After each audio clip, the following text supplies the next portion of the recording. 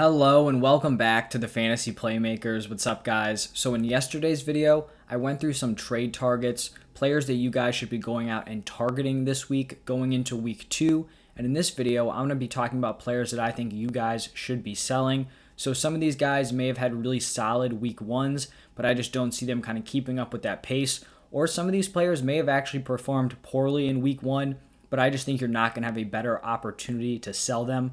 While you guys are watching this video, if you enjoy the content, please just leave a like or subscribe to the channel, and then let me know your thoughts down below in the comment section. Do you agree that we should be trying to trade these players away, or are you kind of willing to give these guys another chance? Let me know down below, but let's get right into it, and I'm going to start it off with Denver Broncos running back Melvin Gordon. I really have not been high on Gordon or Javonte Williams all offseason, but I really think this is a perfect opportunity to sell Melvin Gordon. My initial prediction for this backfield going into the season was that Melvin Gordon was probably going to have like a 60-40 split at the beginning of the season, and then throughout, the NFL season it was going to be, 50-50, and then maybe flip to like 60-40 Javonte Williams. But the overall point of that was that I just didn't think anyone was really going to break out of this backfield and become someone that you really want to start for fantasy football. So I was a little surprised that this was basically like a dead even 50-50 committee week 1.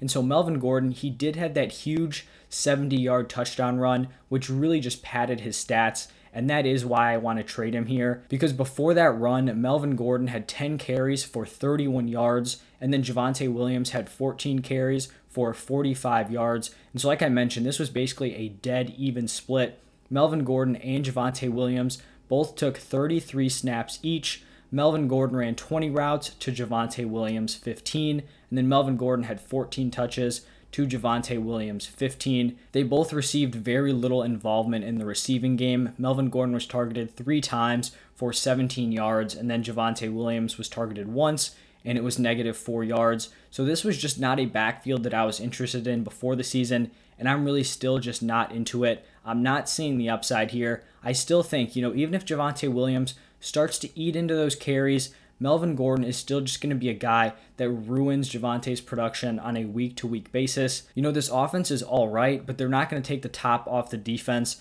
They're not going to be putting up a ton of points, and so I also just don't see the touchdown upside being there. But for Melvin Gordon, you should try to trade him ASAP. I don't think you're going to have a better opportunity because, if next week they go out, they get the same carries, and Melvin Gordon goes 10 for 40 yards, no touchdown, then his value just totally drops down again. So if you can kind of push the narrative, look, he ran for over 100 yards and a touchdown, he's going to be the guy there, he's going to be the number one, then you need to push that narrative on whoever you're trading for to try to get Melvin Gordon off of your team. The next player that I'm going to be shopping is going to be Robert Woods, and this really does hurt because Woods is someone that I was a big fan of going into the season. I had him and Cooper Kupp just like very close together in my rankings. I think they were actually back-to-back at like wide receiver 13 and 14, or maybe like 14 and 15. So I was very high on both of these guys with this new Matthew Stafford-led offense, but I was very concerned with the usage that Robert Woods had last night. He was targeted 4 times,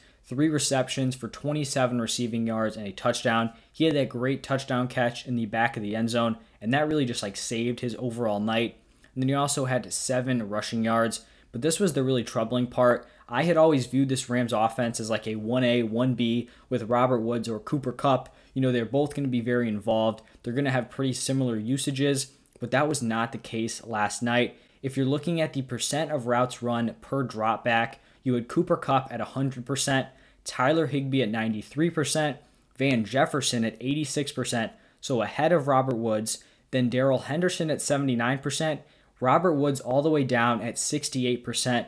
This is very, very troubling. And then if you're looking at the total routes run, it was 27 for Cooper, 26 for Higbee, 23 for Van Jefferson, 22 for Henderson, and 18 for Robert Woods. That is just not a lot of opportunities there for Bobby Trees to kind of get his points. And I don't know why we're hearing about this great connection that Matthew Stafford and Cooper Kupp have, after we've already done our drafts in the middle of week 1. Who knew they were going out, watching film, eating breakfast every morning? That was never shared until everyone had already gone out and drafted Robert Woods over Cooper Kupp.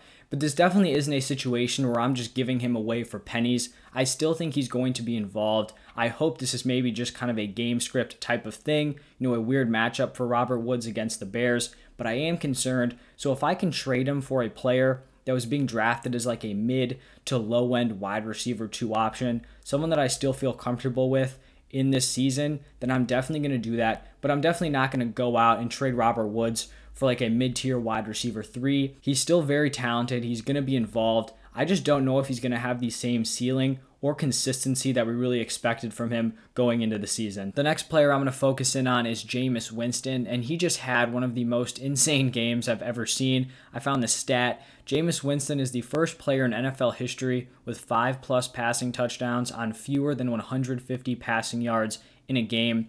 I mean, this just made no sense. The game script basically pushed the Saints to run the ball a ton. And I mean, Jameis Winston had very few pass attempts, but the running backs just weren't able to get into the end zone. And so he just racked up all those touchdowns. This is just something that I do not think is going to be sustainable. And so if you have someone in your league who's really hyped to get Jameis Winston, they're buying into it because at one point in time, he was like a top 8 fantasy football quarterback. If they think that guy is still there, then I would totally deal him. If you want to target maybe one of these underachieving week 1 quarterbacks, I'm talking about maybe you give up Jameis Winston plus, a lower tier bench player for a Ryan Tannehill. If that's a deal that you could make, I would buy into that all day. You're selling Jameis high, you're buying Ryan Tannehill low. Just because when I look at the Saints roster, they are going to run through Alvin Kamara. They're going to run the ball a ton. I believe Kamara had like 20 carries, and that was the 3rd most he's ever had in an NFL game. So he is going to be carrying the ball a ton.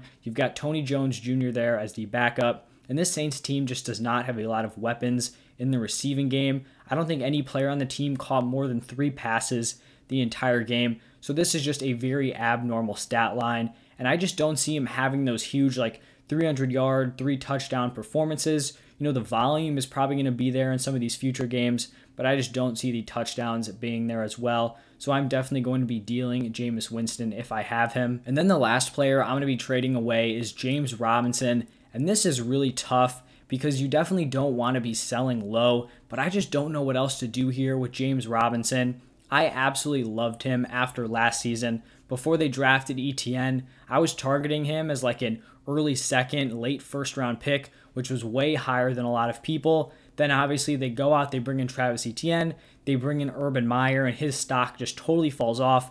Then Etienne gets hurt, his value gets bumped up to like a mid RB2. I didn't have him as like an early 3rd round pick like a lot of people. I was much more like 4th round centered, maybe late 3rd. But I still definitely liked him as a mid-tier RB2. I just think Urban Meyer is going to absolutely murder his fantasy value and honestly his real-life NFL value. I think a lot of people expected, his overall opportunity share to drop down because last year he was the only capable running back on that team.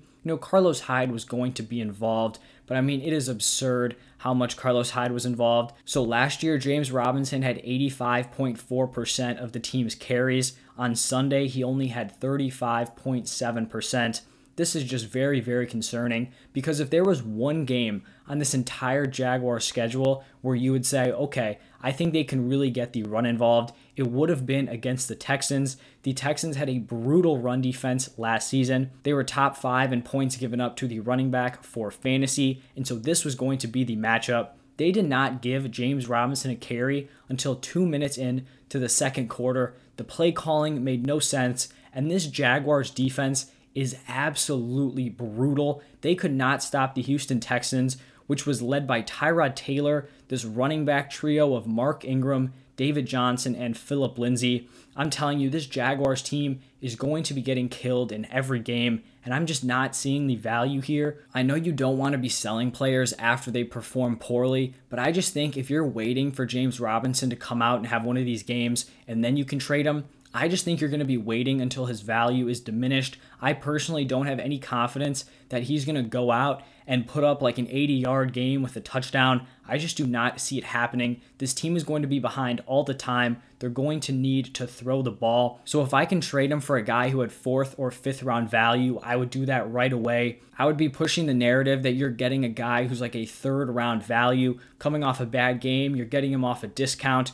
But in my mind, I just think James Robinson is totally going to fall off I mean, if you want to pick up Carlos Hyde, I totally see that. It's just very disappointing to see James Robinson, who should have been lined up to perform very well this season, have his value just totally tarnished. So if you can't really find that 4th or 5th round value, then maybe you just hold on and hope he has a breakout game. But I would be very concerned holding James Robinson on my team, and it definitely hurts, but I think you definitely got to look into moving him. So those are the 4 players that I'm going to be trying to trade off my team this week. Let me know what you guys think down below in the comment section. If you guys enjoyed the video, please just leave a like and subscribe to the channel. Check out my other videos that are going to be posting soon. I'm going to be doing start sits for every single position. And then after that, it'll be my rankings for every single fantasy position. But that's all I have. Thank you guys for stopping by, and I'll see you next time.